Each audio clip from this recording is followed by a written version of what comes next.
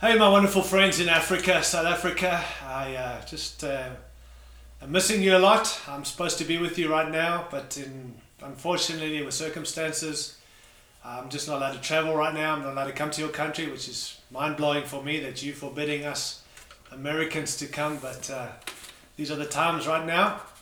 But some have asked, some of the live team, in just meeting with them regularly on Zoom once a week, have asked if there's any way I could just share something. Having the fact that I'm not able to be there, was planning to be there, is there anything I could just share just with the pastors? And so I'm going to take that opportunity and just share with you some things that I believe God's just been stirring in my heart. They're not necessarily new. I think they are for the season right now. It's something God really began to speak to me over these last few weeks. And I'm hoping you'll just hear them and heed to them, not agree with them, but actually go and make sure we're doing these things and making sure what I'm saying is in the Bible. I recognize these are incredibly interesting moments and times and seasons that we're living in. I know there's a lot of guys talking about we've never been this way before, which I love. A lot of guys preaching out of Joshua, and I enjoy that too. Many quoting the Joshua 3, crossing the Jordan, never been this way before. And that's a great text. But can I just say the difference between what they were walking through and what we're walking through is actually we know what God's called us to. Can I suggest we know where we're going? We might have never been this way before, but we know what we've been called to. And in our never been this way before, we can't just throw our hands in the air and just say, I don't know what we're supposed to do. We know what we're supposed to do. What might be adjusting and is changing is the ways, not the what, not the what we've been called to, but the how to. And I don't think that's a bad thing. I think a lot of it we're getting stronger in other areas where the church has been weak. I think even for us as a team, we're looking at how we can be far more effective even in communicating just in these moments, not to replace what we've been doing, but where we can be more proactive and obviously see the church as more strengthened and encouraged. And so just to say to you, don't lose your way in this. Stick to the plans of God. It's difficult. I'm sure some of the guys, we're all walking through stuff together. You guys in Africa, Zimbabwe and that, I can't imagine. I'm supposed to be with you too. And the guys in Namibia and Africa and also South Africa. So again, just to throw it all out and say, hey, stick to God's plan. Don't doubt your call. Don't doubt what He's called you to. Don't question who you are and the mandate. Maybe question some of the ways. That's not a bad thing. There's lessons in this season for us. And I'm convinced we will come out of this. Maybe not exactly how we were doing things before, but we will be coming out of this in some way. And in it, we should come out of it way stronger because we've exercised and focused on perhaps things we haven't ever focused on or needed to. Now we can. And so I hope that helps you just to stay true to the call. Keep your eyes on Jesus. I know that's like a cliche, but it's not. That's what we got to do, is keep our eyes on Jesus Christ. He is our inheritance. He is our motivation. He is our message. He's the reason everything exists. When your eyes are on Him and His kingdom, the King and the kingdom, keep focused on those things. Can I suggest even in our preaching in this season, this coronavirus is real. There are ramifications. People are dying. People are losing their way. People's jobs have been lost. I get it here in this country too. In America, we've been in shutdown for weeks and looks like more weeks to come. And so there are realities around this. I get that. But if we preach coronavirus and make the coronavirus the focus, we're losing our way. We've got to preach vision. We've got to keep on preaching the mandate God's given us, even in coronavirus and through it. And so I hope you're doing that. I've watched. I'm trying to see what guys are preaching all around.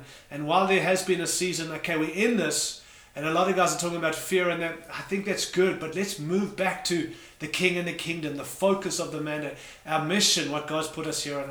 I hope that makes sense. It's not insensitive. We are visionaries. We're called to envision people. Where there is no vision, Proverbs 29 says that the people perish. Where there is no revelation, people cast off restraint. And so let's keep on preaching the vision God's called us to. Let's keep on the mandate. Let's find fresh strategies and fresh ways. And trust I get to you sometime soon. Long to be with you guys. I'm not Paul, I know that, but I was reading through the book of Romans, and Paul says, I long to be with you so I can impart to you something that will make you strong. And while I think there's something of that that's always needed, this can't replace that. But I love what he goes on and says, even more importantly, that we can be mutually encouraged. And I'm longing to come back to you guys. Hopefully September or October will happen for the Global Equip. We're watching the space.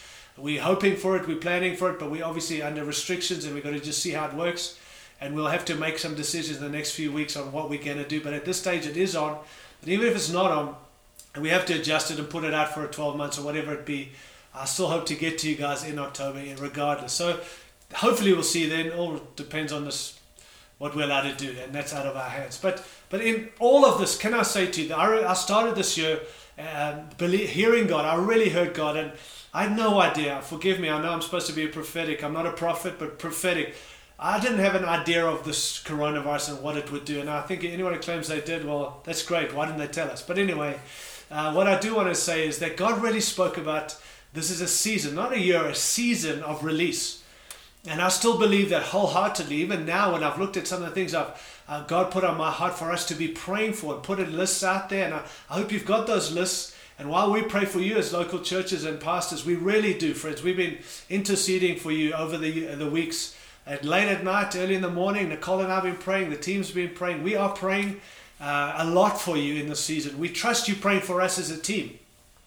And that's what I really felt God challenged me, is that we don't pray enough for the team. We pray all for the churches, but the churches need to be praying for this team because we're connected in partnership. And I gave this whole list. If you haven't got it, get a hold of us. But it is out there. It's on YouTube. It's all there. Please be praying through those things. But I really felt God give me some of these things to be praying for. And now looking in it, I say, okay, it makes a little more sense. But in saying that, this is still a season of release. So please believe that, trust that.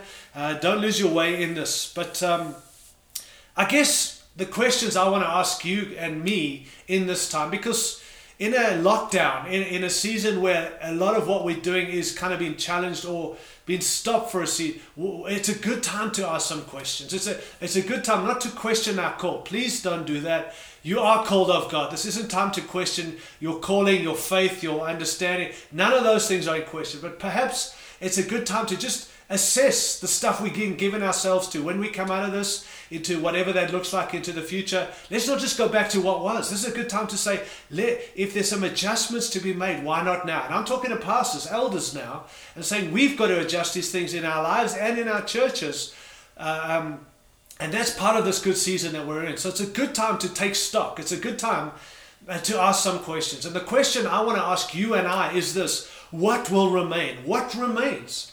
Let's say, and I don't believe this will happen, but let's say we're never allowed to meet again. What will remain of your church right now? What if we're never to open the doors of our buildings again? What is going to remain? What will be left behind? What remains in what we've done? And I think it's a good question, because whatever our answer is will determine what we've been given our time to. But now we can say, hey, why don't we look at what is important, what matters most, so when we get back to some normality again, that we can pursue these things, the right things, because I believe God's given us opportunity now to adjust some of the things. And it's not an exhaustive, I hope it's not an exhausting list, but it's certainly not an exhaustive list. But I want to look at some text. One text in particular is in 2 Timothy chapter 2. And I want to spend some time thinking about what will matter most at the end of our lives. What will matter, what will remain in our churches long after we're gone? What will remain? How do we measure our ministries? And Paul writes some things to Timothy that I think are incredibly important right now. And I want to read 26 verses. I could just tell you to go read them, but I want to teach you. I want to be like I'm in your midst, like I'm standing there talking to you, rather than this is what this is about. And you can take some time to go through this. I'm asking you to do that, but I want to read these texts because I think there are things in there that we can see. And I want to highlight 4. And there's a whole lot more, I know, and other of you, I'm sure, have got other revelation around this. But I felt God highlight 4 things for me, for us, as I was asked to share on this from this text in 2 Timothy chapter 2. And all 4 are needed. It's almost like a chair, that if you have 1 or 2 of these, the chair's going to fall. But if we have all 4 of these, and we're contending for them, and we're focused on these and asking these questions, and making sure this is what will remain, then I think we've got some real opportunity to have a ministry in the kingdom that it will last, and what we leave for the next generation and the people, I think, will be strategic from what we see from Scripture. So let's read together 2 Timothy chapter 2 and in verse 1. Paul writing to Timothy, and he says this. He says, "You then, my son, be strong in the grace that is in Christ Jesus. And the things you've heard me say in the presence of many witnesses, entrust to reliable men who will also be qualified to teach others." You know, just to say this, to be fruitful for Christ, you must entrust truth to fat men. I heard someone say that once, and people say, "Oh, what do you mean fat?" Well, faithful, available, and teachable. I think that is reliable people. Faithful people, available and teachable. So we need to entrust the things God's called us to with people who are faithful in it, available to receive it, and who are teachable. And that's something of what Paul's saying. So invest in people, get behind people, give your life to people, train and equip people is what he's saying here. And I love how he says, you've seen me say these things publicly and privately. I've lived this out. I haven't just taught it. But there's some truth for us in that. Then go in verse 3. He says, endure hardship with us. Not you do it. We do it together. Like a good soldier of Christ Jesus. So many truths just popping in I want to share, but I'm not gonna. But go get this into us again and understand enduring like a good soldier of Christ Jesus. We're not just followers of Christ, we're soldiers. We're not just leaders and shepherds, we're soldiers. And I think this is important because we're in a battle and we're reminded of that we need to make sure we are following Christ the way he intended us. Verse 4, he says, no one serving as a soldier gets involved in civilian affairs. Wow. Leaders, pastors, wow. He wants to please his commanding officer. Verse 5, similarly, if anyone competes as an athlete, he does not receive the victor's crown unless he competes according to the rules. The hard-working farmer should be the first to receive it and the share of the crops. Verse 7, reflect on what I am saying, for the Lord will give you insight into all this. And I want to say, let's reflect on this and let God give us insight for our own ministries, our own lives, so we understand what will remain in what we're doing. In verse 8, remember Jesus Christ. I love how he brings us back to this revelation. Remember Jesus Christ, raised from the dead, descended from David. This is my gospel, for which I am suffering, even to the point of being chained like a criminal. But God's word is not changed. That's so good for us to hear. God's word is not chained. Even in this lockdown, God's word is not chained, cannot be stopped. Verse 10, therefore, I endure everything for the sake of the elect, that they too may obtain the salvation that is in Christ Jesus with eternal glory. Here is a trustworthy saying, if we died with him, we'll also live with him. If we endure, we will also reign with him. If we disown him, he will also disown us. If we are faithless, he'll remain faithful, for he cannot disown himself. And then there's the heading, a workman approved by God. Verse 14, keep reminding them of these things. Not a one-off, not a moment. Keep reminding them of these things. Warn them before God against quarreling about words. It is of no value and only ruins those who listen. Do your best to present yourself to God as one approved, a workman who does not need to be ashamed and who correctly handles the word of truth. Avoid godless chatter, because those who indulge in it will become more and more ungodly. Their teaching will spread like gangrene. Among them are Hymenaeus and Philetus, who have wandered away from the truth. They say that the resurrection has already taken place, and they destroy the faith of some. Nevertheless, God's solid foundation stands firm, sealed with this inscription: the Lord knows those who are his, and everyone who confesses the name of the Lord will turn away from wickedness. In a large house there are articles, not only of gold and silver, but also of wood and clay. And some are for noble purposes and some for ignoble.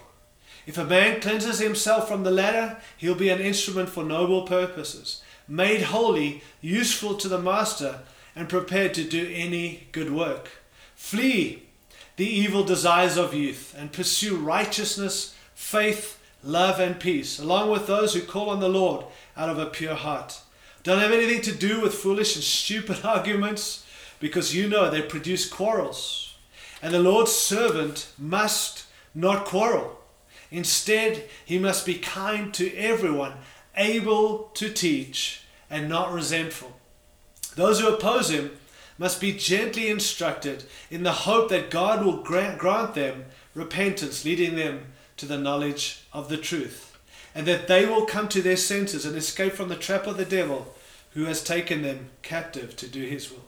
So some incredible truths a whole lot in there, but as I said earlier, I want to just highlight 4 things. How will we measure our ministries? What will remain? Well, here are 4 truths I want to highlight from what Paul says. And they like a chair, as I said. If you have 1 or 2 of these, you're not going to be successful. All 4 are, I think, absolutely vital. And as I said, there's more to this, I'm sure, and you can see other things. But just from this text, I want to highlight a few things. All 4 are vital. If we only have 4 of these, if we have all of these 4, I'm going to suggest that we have a ministry that matters and a ministry that will remain. So how will we measure our ministry? Number 1, and this is no new to us, I'm sure, but number 1 is our revelation. Our revelation. And our revelation incorporates everything we are and everything we teach. A lot of people like to talk about what they're teaching, and Paul obviously addresses the things that have been taught and to correctly handle the word of truth and doctrines. And I want to say that's vital and strategic. And that comes from our revelation, what we believe, what we're convinced of. We need conviction like never before. We need to be convinced of things rather than we've heard things and are passing them on. We need conviction, which I believe is part of our revelation. So our revelation determines everything about who we are, friends, as well as our ministries and what will remain. And that's why it's so important that we have ongoing and unfolding revelation, not one-offs now and then. There's this ongoing.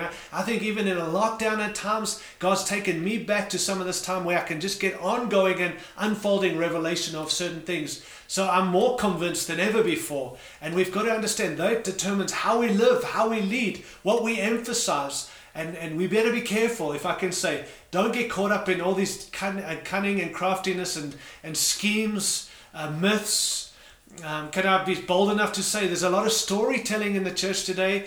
And can I suggest we're not storytellers? We're called to preach the word. I know someone who kind of challenged me on that, and Jesus was a storyteller. Jesus was the story, and he told stories about himself because he is the way, the truth, and the life. And while we can use illustrations to emphasize the points we're making, let's not tell stories. Let's preach the word, because it's the word of God that will remain. I really want to challenge you and I. We need public reading of scripture. I took how much time did I take to read 26 verses to us to prove the points? The word of God is more important than the points or the stories that I have.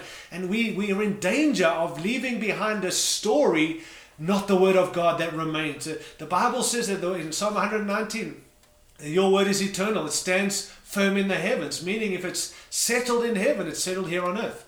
God's watching over his words. Friends, I can quote all these scriptures, but I think at times we forget that, or we know that here, but we are preaching stories or telling stories about ourselves or our good works. And I want to just say, what's going to remain is not our stories. It's his story preached from scripture. And Paul often told Timothy, preach the word, be ready in season now. So the point being is revelation doctrines that are biblical, that are in scripture, that are not taken out of context to make points we're trying to make.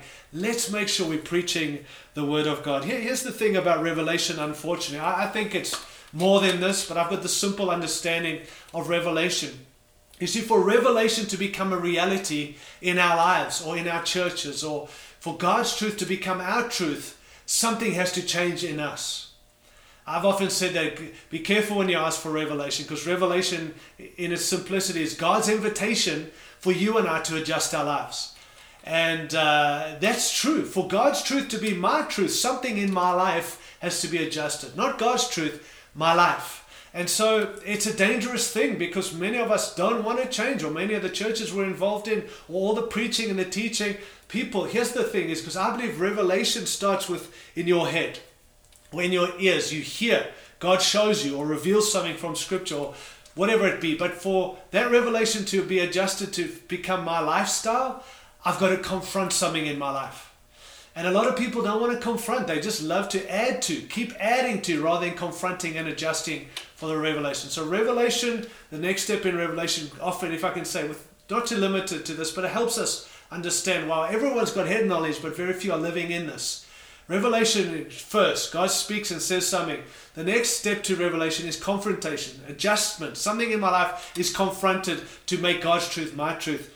Then there is transformation. We begin to see the outworking of that revelation, and then there's a manifestation of what God says. But the first step from revelation to get to transformation is confrontation. And if we can all be honest here, many of us are hearing great truth, God's sharing great truth, but we're not willing to confront something. Maybe even our churches. that we share every week, but people don't listen because they know it. And so we're offloading and we're quoting scripture, and we're able to tell people all this stuff from knowledge, head knowledge, but not from revelation. Friends, that won't last. That will not remain. What remains is when we're confronting these truths and allowing this truth to become our truth, that we can see transformation and manifestation of what God said. And so it's not challenging our people right now. We're challenging you, me, leaders. Are we allowing God's truth to become our truth? Are we allowing revelation to break into our lives? Are we not just running around with head knowledge? Even our preaching and the stuff we share is not just stuff we've heard. It's stuff we're trying to contend for and live in ourselves, so we can preach from a platform and a place of where there's true honor and integrity rather than just stuff we've heard. Good truth, I think, that's needed. I love in Ephesians chapter 1, in verse 17, and if you go read it, let me just read a few verses from that. Ephesians chapter 1, verse 17. This is Paul praying for the church in Ephesus, and he says, I keep asking that the God of our Lord Jesus Christ, the glorious Father, may give you the spirit of wisdom and revelation. I keep asking. This is a constant prayer for you to have revelation, the spirit of wisdom and revelation. Why? So that you may know him better. And so we need this constant revelation of Christ. The revelation of who Christ is. It's personal, friends.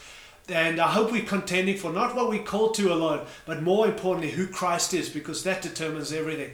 Keep this unfolding and ongoing revelation of Jesus, what Paul prays. Then he goes on in verse 18 of Ephesians chapter 1. He says, I pray that the eyes of your heart, the revelation, the eyes of your heart may be enlightened, in order that you may know the hope to which you've been called. What a time, what a season for the church to get revelation of Christ, for leaders to know the revelation of the hope, our calling that comes. Let our hearts be enlarged, and let there be revelation in this time. Our revelation matters, the hope to which we've been called. This is going to remain when we're no longer here. If we lose that, we won't have hope. We're just restricting God and pragmatically approaching our future and hoping we're hitting the mark. But let this truth, this conviction catch us again. The hope to which we've been called. He says the riches of his glorious inheritance in his holy people. So we need this revelation of calling and purpose. Grip it, let it get our hearts.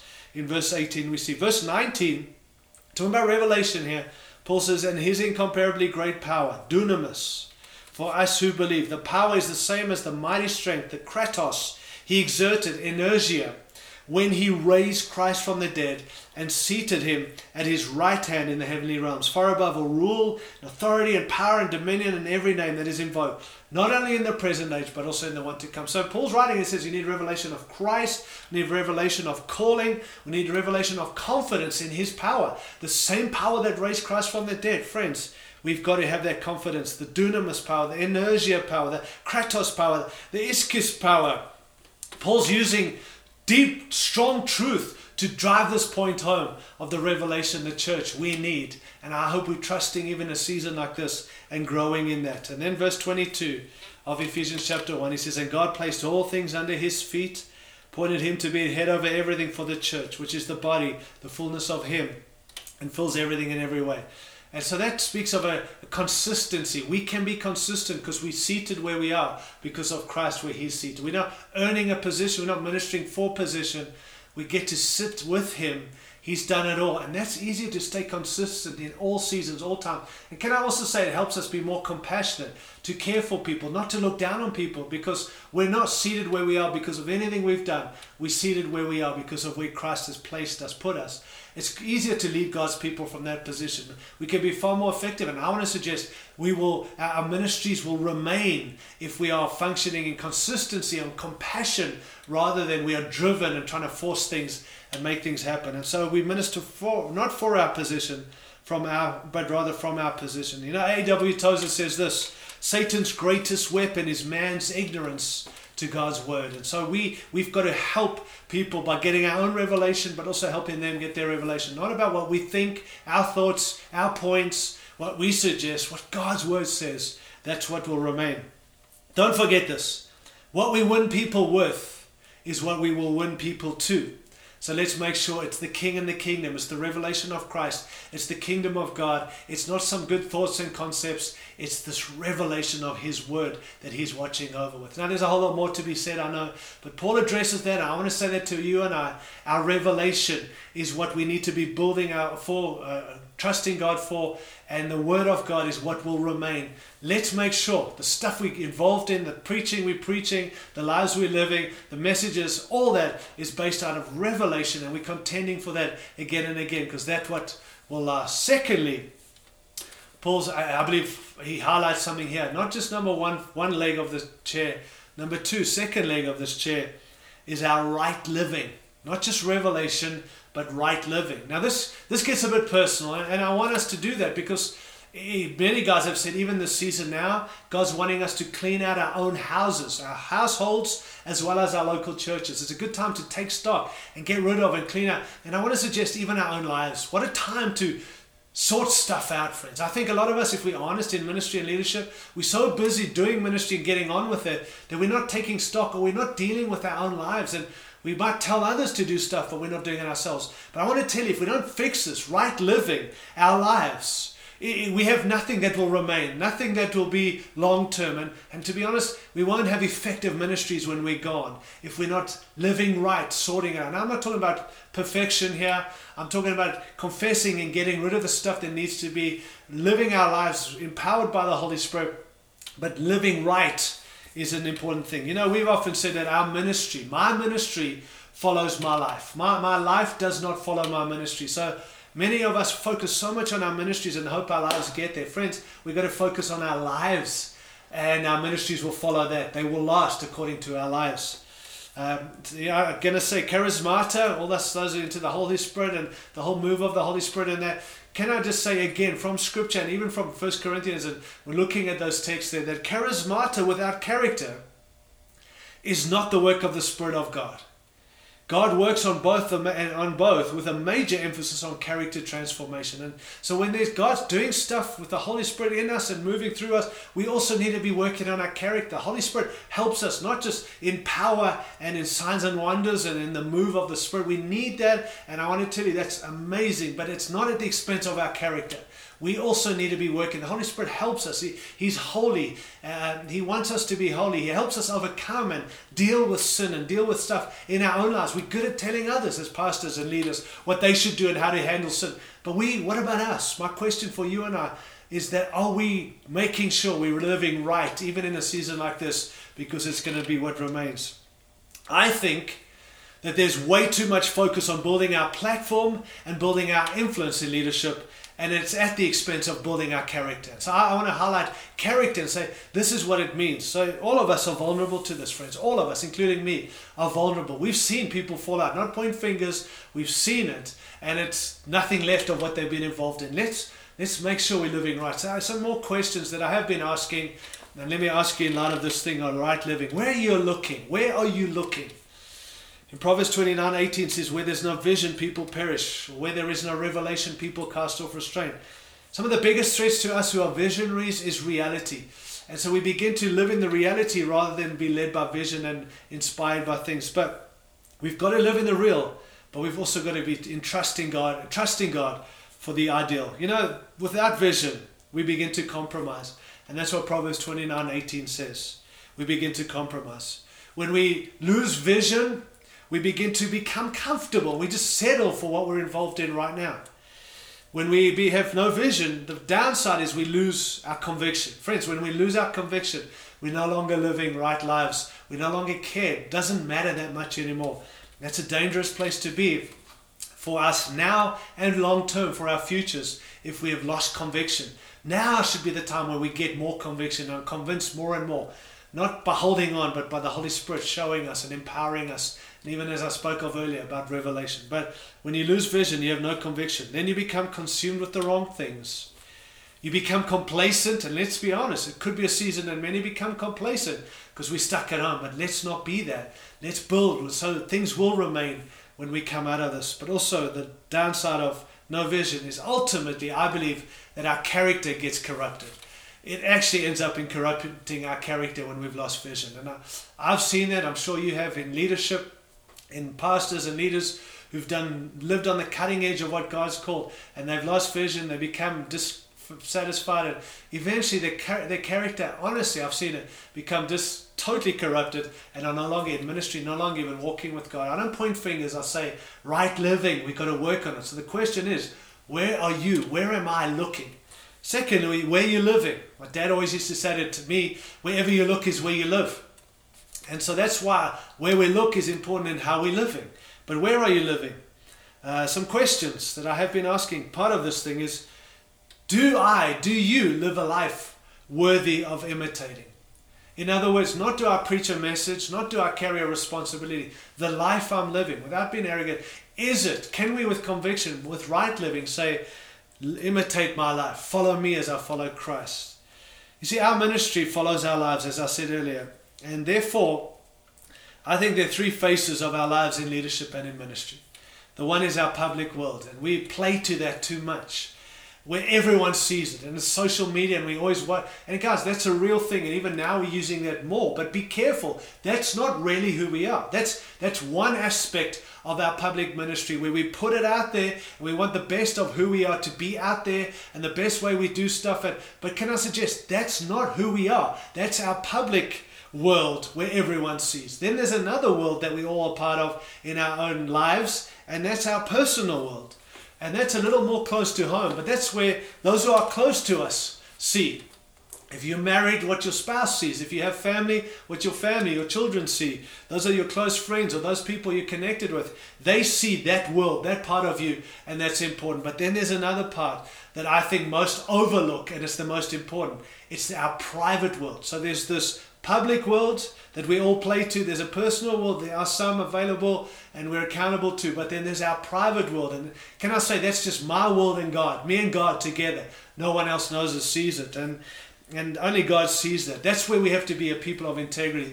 And can I suggest that's what matters most to God.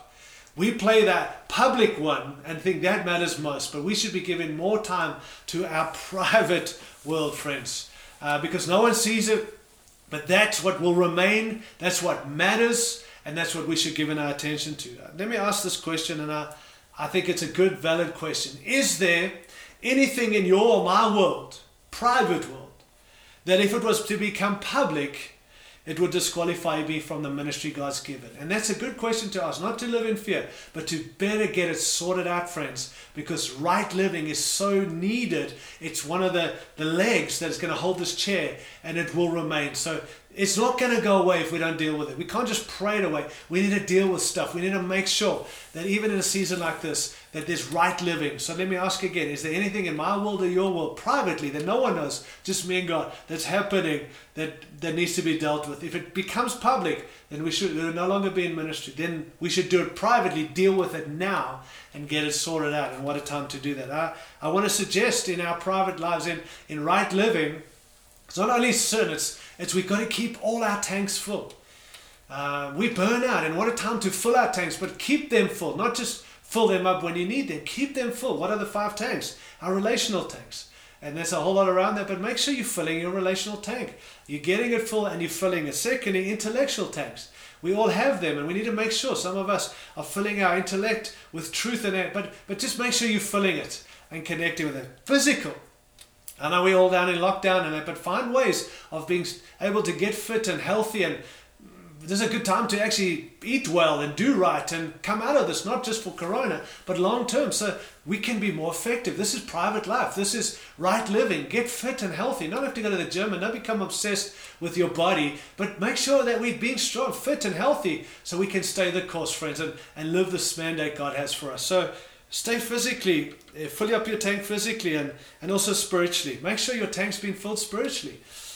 Statistics that I've read, and they're freaky and scary. I don't like to read statistics, but some of the statistics for the US, as it were, says that 21% of pastors spend less than 15 minutes a day in prayer, and the average is 39 minutes per day. Now, it's not about time, it's not about how long, it's about the involvement and the investment and realizing the need to go before God and get our spiritual wells full, friends, because we are always giving, and if you keep giving without getting, you're going to die, you're going to burn out, and nothing will remain of that. So make sure we're filling. I know this is obvious, I know we counsel people this all the time, but I want to suggest in this time and season, God's saying this to us. What are you doing with your spiritual life? Are you filling your wells? And even when we come out of this, keep filling them. Not now they're full. Keep filling them. And also our emotional tanks. And again, some of us feel like we're not emotional. We all are. We all carry stuff. In ministry, it's reality. We carry. We don't even realize what we carry. The pain of others, the joy of what others. We carry it, friends. If we just got, even as men, people as ladies, men too, we all need to make sure we are taking care of our emotional tank and filling it. 1 out of every 10 pastors will actually retire as a pastor in the United States. So that means 90% of every person who starts in ministry will actually retire as a pastor. That's tragic. 1 in 10. How does that even work? I don't know, but this is because we're not filling our tanks. And let's not become a statistic. And this is a good season to say what will remain. Our right living. And then the question in this is, so where are you looking? Where are you living? Where are you leading? And it's part of our lives, because our lives, our ministry follows our lives. Our leadership follows our lives. So just on this, just to be reminded that leadership in God's kingdom is influence. It's not control. It's not who you're controlling, it's who you're influencing. That's why right living is so important.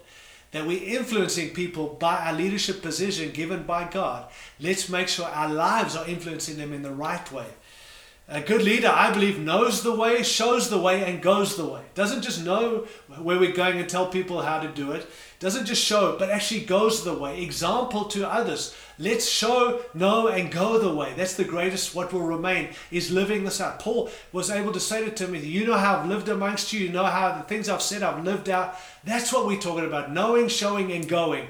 Let's lead the way, because that is part of right living, I believe. Can I say also that we lead in team? We've got to be building team. This is part of right living, is building right. We're not about ourselves. If you are doing it alone, if you're leading alone, you're a loner. You're not a leader. And we need to get back to leading together, because it is God's way. And we can break the major, the sin in leadership, the things that Paul talks about, these flee youthful lusts. So that it's not for the youth. It's the things that attract us. And I think that even in the church today and in ministry, and I think you can break, I heard someone say this, you can break the sins up into 4 areas, and I want to just give them to us. This is important. I know it's an awkward subject, but it's strategic, guys. We're talking about remaining, having that leg in place on the chair.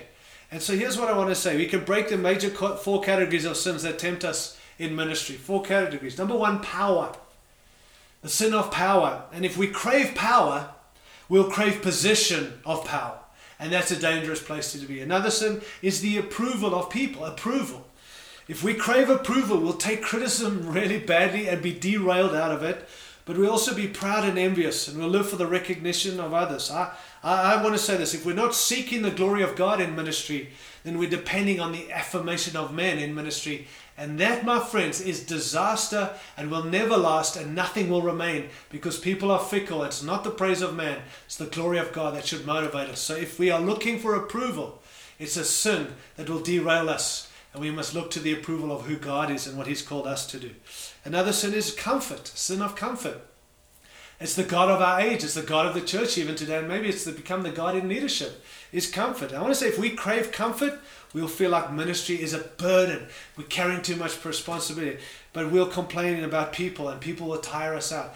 Don't crave comfort. Crave conviction of what God's called us to. And the 4th category is security. If we crave security, we'll be overbearing. We'll be inflexible, impatient, irresponsible, and we hide our weaknesses. We can't crave security in what we do. Our security is in who God's called us to. Don't let that sin unravel you. Don't let that weakness, which we all have in leadership, derail you, because what we're building will not remain if you derail, brother. Here's the bottom line. We need to know where we're vulnerable, all of us. And we need to know our weak spots. We need to run away from those weak spots, because they will kill us and our leadership if we don't. So another question, I know. How do you deal with issues of sin in your life? Do you deal with the symptom? Do you deal with the problem, or do you deal with the root? We've got to not just symptom sort it out. We don't just do the problem. We need to get to the root, and we need to deal with it. Get to that level. How do you handle temptation? Temptation is not a sin. I know you know that. Jesus was tempted in all things, but He was sinless. So we often be told, if you're tempted, you've sinned. No, it's what we do with temptation. How we handle temptation. And I ask you, how do you do that? You see, we got to deal with temptation, I believe, immediately. These are little things that creep in and adjust and walk us away from right living. That's why we're highlighting it again, friends. Led by the Spirit, conviction from the Father. But we need to deal with temptation immediately. We need to nip it in the bud. Don't underestimate the power of temptation. We have a tendency, I think, to get as close as we can to sin, and then we feel we can get away from it at the last minute. That's what we think. But the longer we wait, the harder it gets. And so instead of acting decisively, we flirt.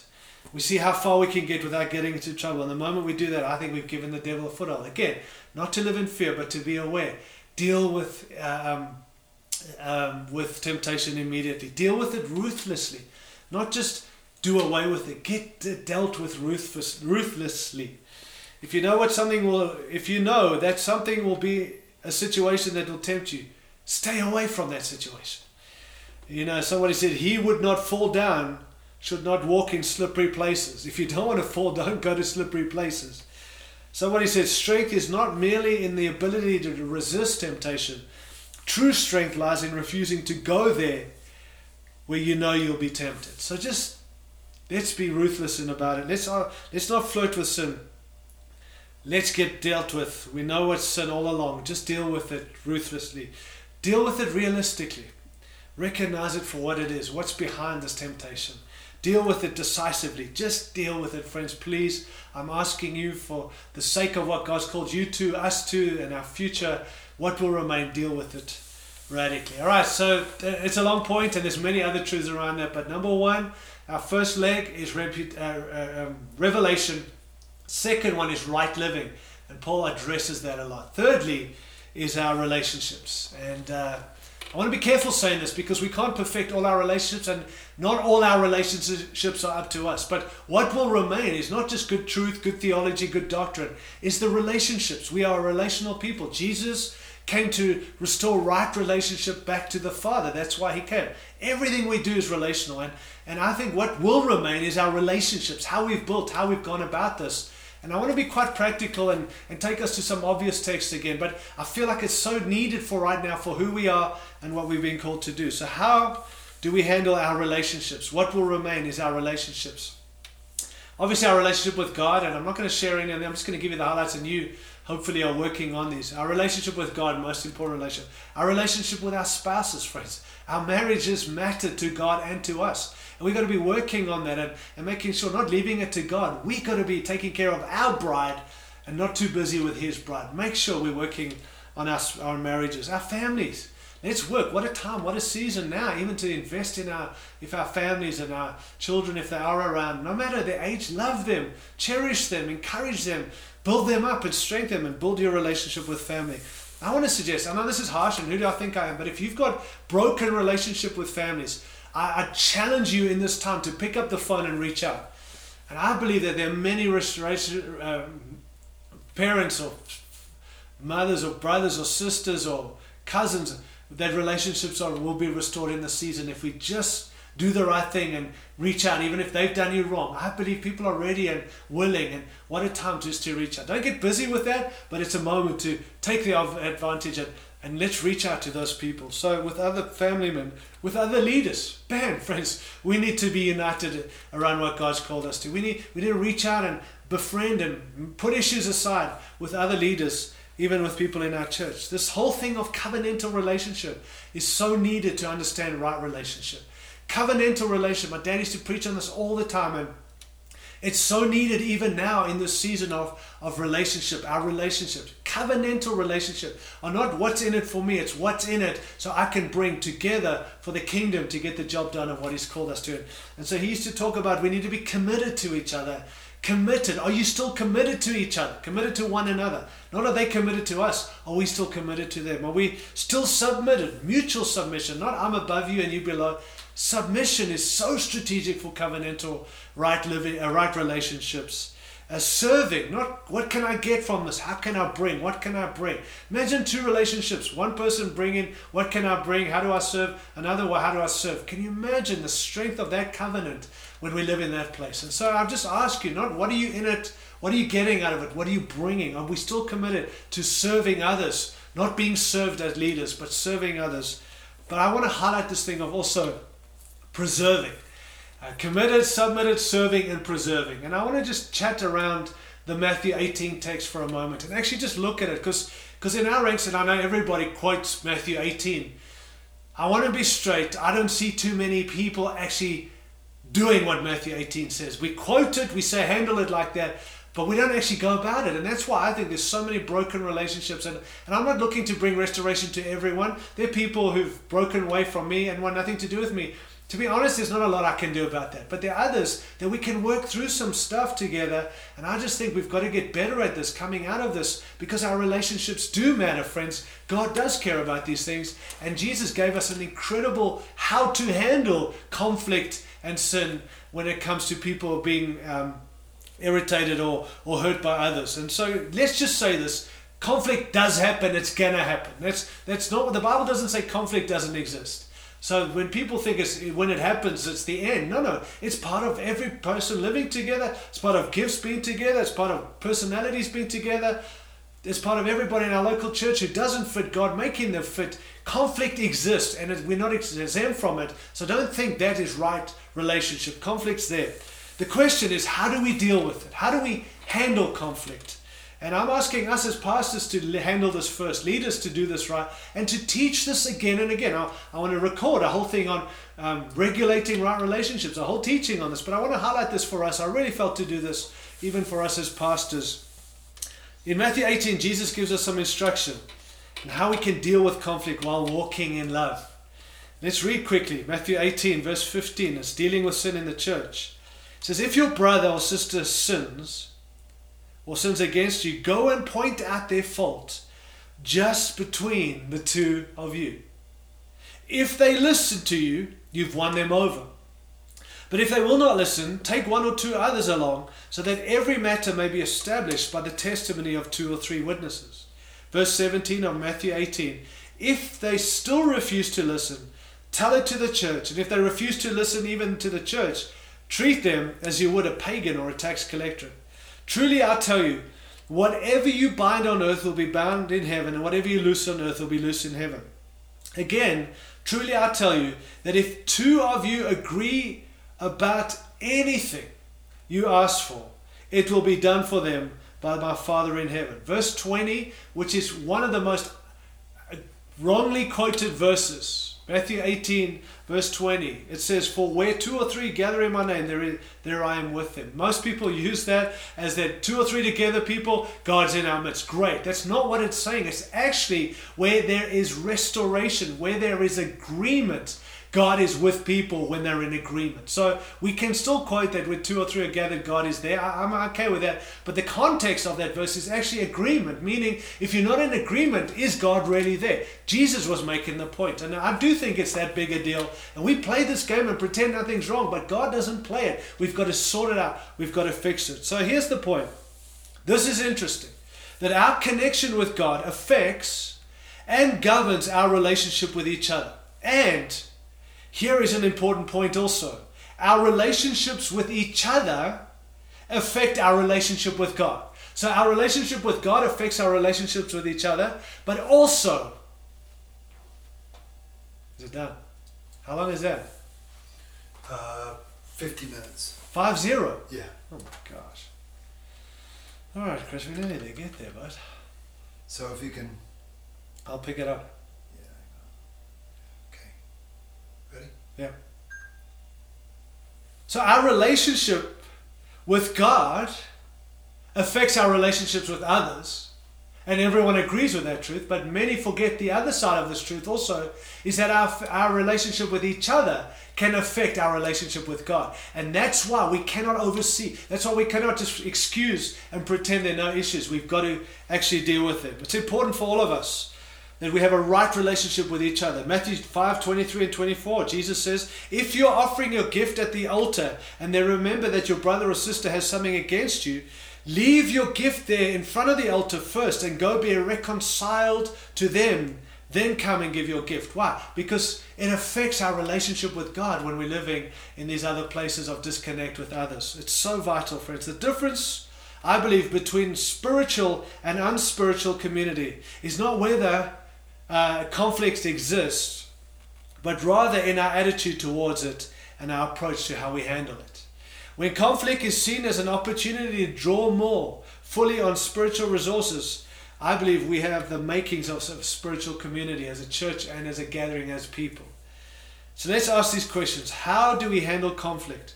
Because how we handle conflict actually determines the maturity level of us as leaders and as the churches we're leading and the ministries we're involved in. That what will remain is how we handle, how we deal with conflict. Not if conflict exists, but how we handle it. The mature way is what we're aiming for. The truth of the matter is that relationships can actually be strengthened through conflict. Conflict can be a good thing as we share our ideas, think about what we believe and the way we do and present the case for our position. This can only be done if we handle conflict correctly. So what makes or breaks relationships and what makes or breaks churches is what we choose to do in conflict. And that's what Jesus highlights here. We've got to learn how to walk in love while dealing with conflict. So I believe what Jesus shows us here, it involves three things. Number one, we must have the right attitude. This is vital. It's not getting justice. It's the attitude we to come with when we are addressing someone who we believe has hurt us or sinned against us. And it's amazing at the beginning of Matthew 18, Jesus sets the stage for this teaching on resolving conflict by saying that we are to become like little children. Jesus says that we are to humble ourselves like little children, meaning we must approach our conflicts with humility. To be humble means to bring low. And that is the opposite of what we want to do many times in conflict. Can you imagine if we handled these things in a heart of humility, coming with humility rather than coming to blame or coming to prove I'm right and you're wrong? Friends, just the atmosphere of the way we go about it, the attitude will change everything. And I think we'll see a lot more things restored the way God intended them. Too many times we seek to exalt ourselves in these times and to justify ourselves or to prove that we're right and they're wrong.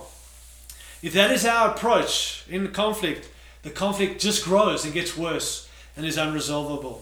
When we are dealing with conflict, Jesus says the goal is reconciliation. It's not justification. Think about that for a moment. We're there to reconcile, not to justify. Think that attitude, come with that attitude. Friends, we'll see far more things restored. People God's called us to work with and walk with if we just get back to that attitude again. In other words, our hope is to mend our relationship and not to choose sides or declare a winner. If only one person wins, then everybody else loses. That's what happens when we come to these things. So we've got to ask the Lord to search our hearts, I think, before we ever deal with conflict. We must ask ourselves, am I walking in and motivated by love? Why am I bringing this? If not, get your heart right first and then deal with the problem at hand. But don't just go fly off the handle because you're offended. I think we must have the right attitude, the attitude of humility, the attitude of love. So Jesus addresses that. Secondly, he says we must have the right approach. So the right attitude matters, coming with the right heart. Secondly, the right approach. He gives us 4 very simple steps, Jesus does here in Matthew 18, on how to handle conflict. A lot of times we make things so complicated, friends, but Jesus made it very simple. We should save ourselves much heartache and would show Jesus to the world much more effectively if we simply follow directions. The first step is to go to the individual. It's an individual thing, a private conversation. It starts with the right attitude and going to that person as an individual, a private conversation. This is where most often I think we miss the chance of reconciliation because we go to all these other steps before this step. But this is what Jesus tells us to do. Go to the person who sinned against you. And when someone comes to you with a problem about another person, here's what we should do if we want to be biblical. Make sure they've talked to that person first. How many of us do that in leadership? We don't. We just embrace what they say without actually asking them, have you even talked to a person before you talk to me? If not, don't let them gossip to you, friends. That's gossip, but encourage them to talk to the person. Start where Jesus said start. Jesus tells us to have a private conversation with that person.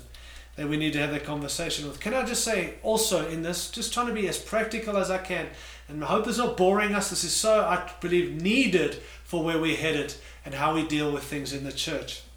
How do we do this? Immediately. Don't put it off the conflict. I think for weeks or months, because and trust and hope it goes away. Why? The offense tends to get blown out of proportion the longer we wait to address it. So deal with it immediately, as quick as possible, and you watch how quickly things get dealt with. Can I also say, it's not always practical, but try and meet face to face. Jesus says, go and show them their fault. Don't just tell others. Try and, as best as you can, meet face to face. Go and show them. Anything less than face to face conversation, I believe, places a barrier between the people involved. Then it's important to affirm. It's not to suck up friends or to make friends, but affirm the relationship. That's why we're wanting to sort it out. If we can affirm that, it puts the guard down of us fighting. I'm actually here to affirm this relationship, and I want to keep on seeing this thing work. Let the person know that you're seeking to resolve the conflict, not to assign blame, not putting them under pressure to come up with a reason. And let the person know up front how much they mean to you. It's good to do it like that. And I've done that. I try to do that as much as I can. And it's dissolved and diffused situations. If we just listen to Jesus, He knows best. It's also important to make observation, not accusation. I think that is also key. Don't accuse, rather bring an observation. Say, this happened, it perceived me. I felt this is what you were saying. Not you did this, you're a liar, or whatever else. This means addressing actions that occurred rather than pointing finger or attacking their character. Don't come at the character of the person. Rather talk about the action. And most people, we keep saying, most people are offended because they judge us by our action rather than our intention. And so I think a lot can be sorted out if we just get back to not judging, just bringing an observation, not an accusation. Use I statements instead of you statements. That helps, I think, with a humility and a reason to actually see things restored. It's rather say stuff like, I feel that you did me wrong is better than you're a liar, or you said this about me. Rather just bring it I rather than you. I think it helps. It diffuses. It's an honorable way, friends. And if we're not seeing justification, we want to see reconciliation. You don't care about anyone but yourself. Don't say those things. Rather, I want to see this addressed. Address what you've seen and perceived and felt. Don't accuse and put someone in a defensive place. Take ownership of your feelings. And when you have this conversation, make sure you get the facts so people can understand. After you make your observations, can I just say, allow people to respond. Somebody offload and walk away. Allow them to respond.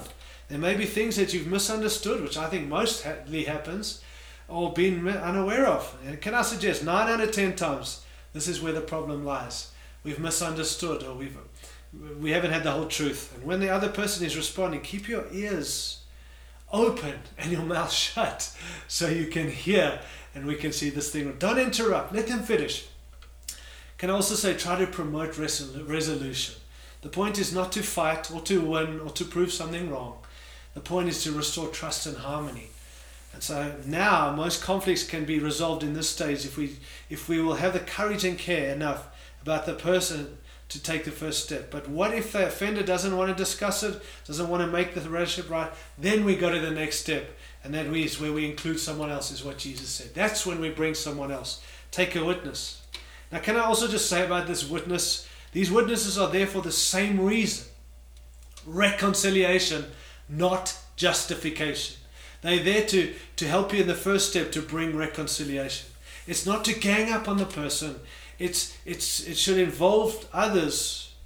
Only when going alone didn't bring healing. It's not I go to them first. This other person should be someone who can help with emotions in check and help clarify the issue as we work together for reconciliation. So first, have a private conversation. Second, if someone takes someone who might have help resolve the disagreement. If that doesn't bring resolution, then Jesus gives us the third step, and that's one of the most drastic steps. Involve or take it to the church. Notice that Jesus does not specifically say make an announcement from the pulpit.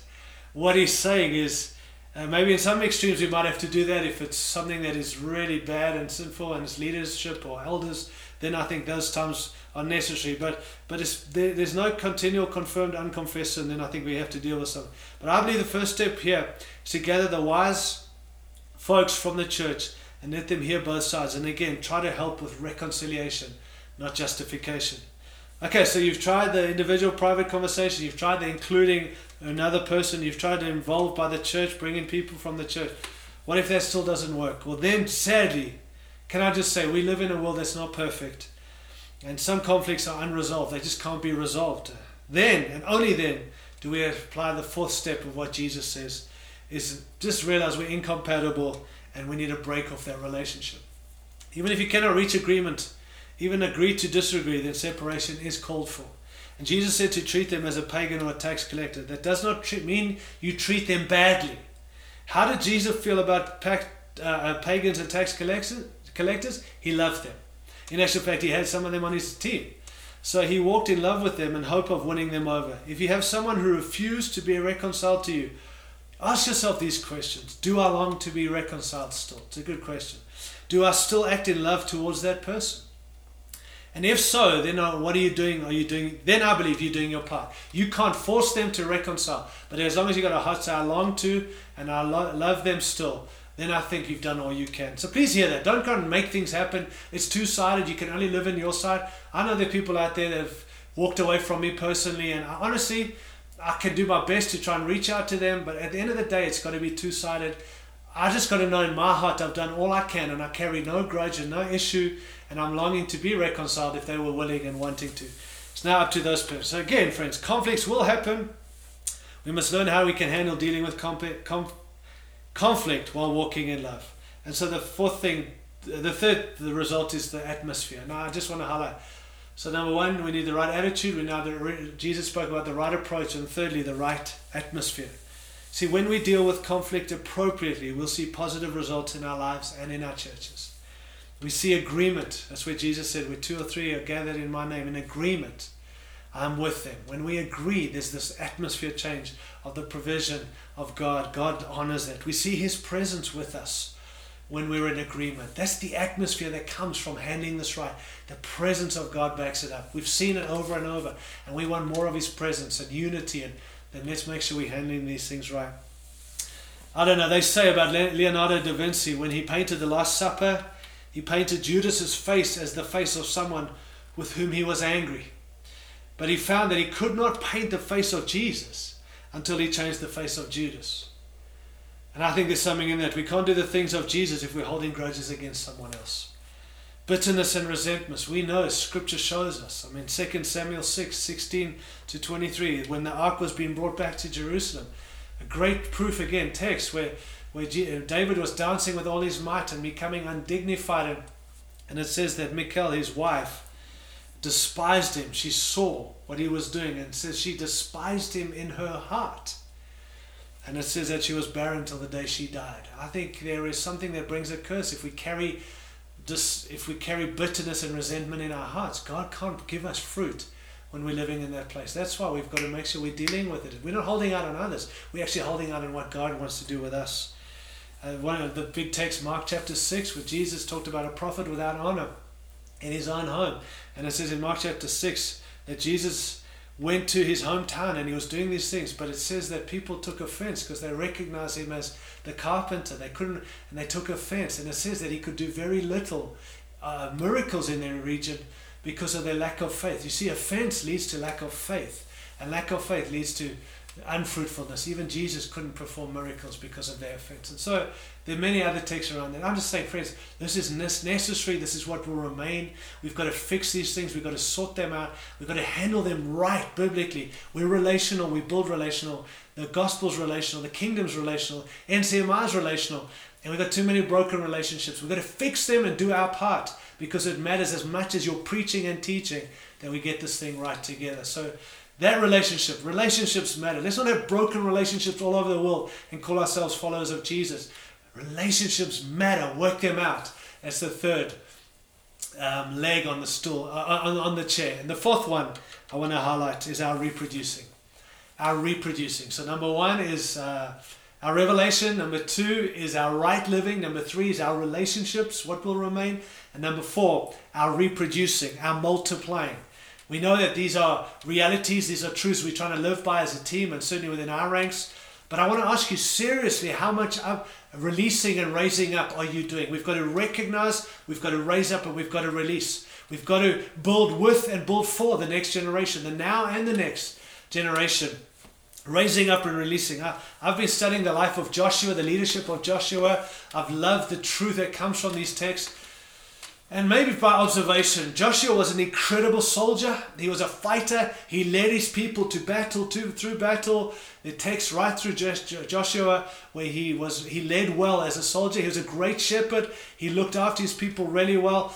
But one thing it seems that Joshua didn't really do well was he didn't have a succession plan in hand. What plan in mind? He kind of left it up to the Lord, which is great, sounds good, but the results were pretty negative because God wants people to make sure we have succession plans. We're building for the next generation. And one of the most maybe the disappointing texts that I've read recently just is in the book of Judges. Let me just read it to you. Judges chapter 2 verse 6. It says, after Joshua had dismissed the Israelites, they went to take possession of the land, each to his own inheritance. Awesome that he raised them, and they all went and took their inheritance. That's great. The people served the Lord throughout the lifetime of Joshua and of the elders who outlived him and who had seen all the great things that the Lord had done. In verse 8, Joshua, son of Nun, the servant of the Lord, died at the age of 110. And they buried him in the land of his inheritance, at Timnath Heres in the hill country of Ephraim north of Mount Gash. Verse 10. After the whole generation had been gathered to their fathers, another generation grew up who knew neither the Lord nor what the Lord had done for Israel. And then we read how they did whatever they see fit, and then God had to intervene again and again. Here's the point. He led them well. He took them into their inheritance. He raised people around him. He had a great team around him. He did things. He was strong. He was courageous. He gave people their inheritance. But it says, even he had the conviction, as for me and my house, we'll serve the Lord. He had this great opportunity. But friends, somehow they all grew up. When they all died, the next generation grew up without being involved, without understanding. And again, it's not an accusation. It's an observation for us to say, Joshua, the man of God who took people into their God-given inheritance, didn't raise up successor. Why? Because maybe he had a heart to say God's got this, but he wasn't intentional enough to actually raise people up and make sure and being intentional. I think many of us trust and hope God's got it, but we're not being intentional. And there's a lesson for us. Be intentional about building with the next generation and the generations to come, because that's what will remain when we're gone. These other things matter, but they've got to be implemented and put into people's lives of generations that are for us. And so I want to develop a whole preaching around this, but I want to give you the headlines as I land this and say, we've got to build up. We've got to build up. We've got to secondly build deep, build down. We've got to build out. We've got to build forward.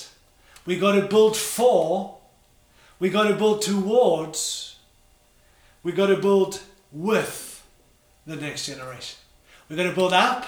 We've got to build deep, build down. Make sure that we're building strong foundations that's going to outlast us. We've got to build out. We've got to make sure we're upward and outward focused, not inward focused, outward focused. We've got to build forward, meaning we focus on what's to come, not what was, not even what is, but what's to come. That's what it means to build for another generation. Is build forward, making decisions and implementing things today that they're going to have ramifications for those people that have yet to come. We've got to build forward with them. We've got to help them understand why we do what we do and the decisions we've got to bring them into what we're doing so they understand, because we're forward thinkers and we're putting things in place for them. We've got to build for him, but also for them. So we're not taking the spoils for ourselves, but we're building for the next generation, which means we put things in place that make no sense today, but one day they'll make sense. There's many illustrations of that. The guys who built those cathedrals in the Middle Ages in England, and it says it took 70, 80 years to build, but they planted the trees when they began to build the foundation. And when 80, 90 years later, when they were no longer there were trees that had kind of grown, and they were branches, and they could use those trees to build the roof of those cathedrals. And I just think, what a picture. These guys thought beyond, we're just going to do our thing and then the next generation will do this. They put in place 90 years before, knowing they wouldn't be there, but the roof's going to be needed when this thing's done. And so we're going to sow now so they will reap. And I think that's something for us, guys. We've got to lead with that in mind. The stuff we're sowing now is for them. Build for them, build towards them, and build with them. Don't build for them and then hand it to them. Get them involved. Let's bring them in what we're doing. Let's make sure we build. Because that's what's going to remain. Their generation and the generations after them if Jesus tarries. And if they, let it not be under our watch that we did what we did so well, inheritance and all that, but we forgot there's a generation coming after us. Let them know, let them do greater exploits, let them walk in greater things. It's the God of generations, not the God of weeks, months and years, but generations. And we got to be that. So let's be intentional, not just have a heart for this. And so in landing all of this, I know I've taken long, but I'm doing a 3-day national elders in 1 hour, or whatever it be. But I hope you're hearing the heart of this. Let me land with saying these things. We need all 4 of those. There's more, I know. We need greater revelation. Our revelation, our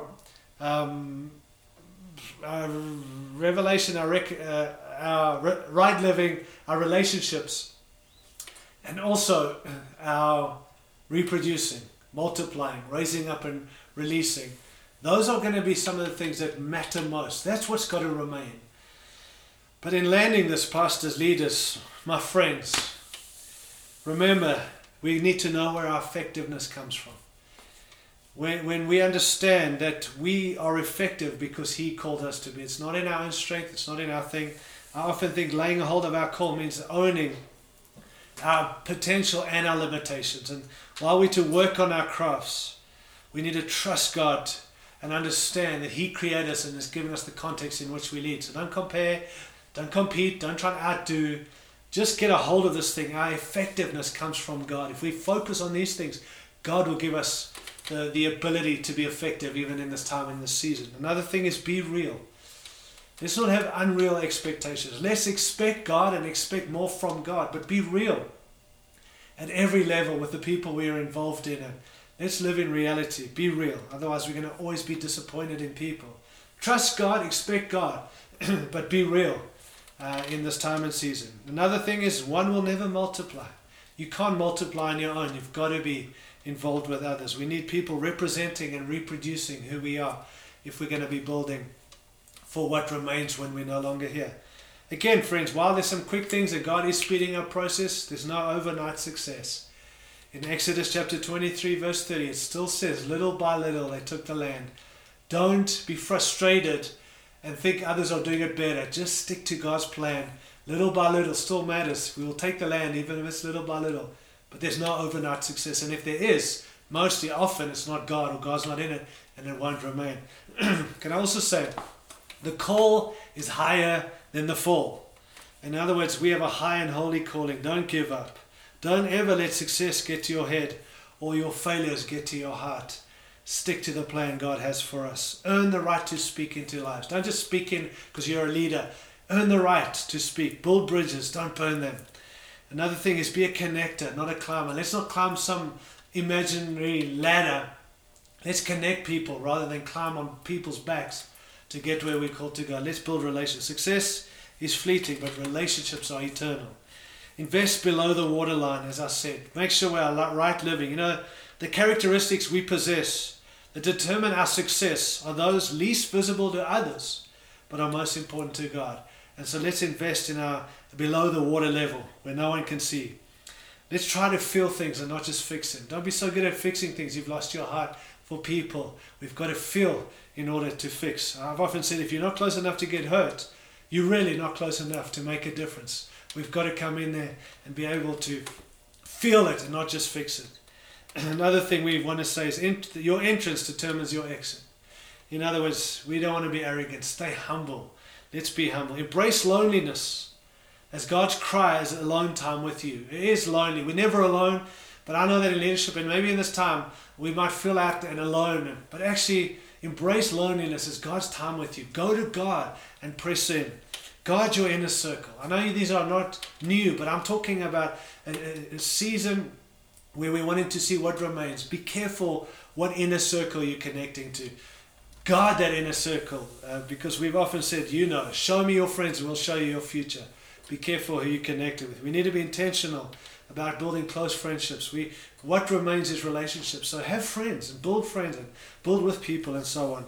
Be accountable, friends. I don't know how else to say that. It's so obvious, but so many are not. And you can have everything in place, but not have the heart to be accountable. Be accountable. It helps us with right living, with revelation, helps us with reproducing, and it helps us with whatever the other one was. Anyway, be accountable. Are you accountable? Are you really accountable? Oh, me and God. No. To others. Do they have the right to speak? Have you asked them to speak? Are you being accountable? Because we need to if things are going to run. Let criticism become your friend. People are criticizing. They will continue. If we do anything for him. But the praise of man is fickle. Don't put stock in what people say. Just let criticism become your friend. We can learn from those. Too many leaders are derailed by the opinions of others. Don't worry about what people say. Stick to God and what he's called you. Embrace for yourself the same grace you tell everyone else about.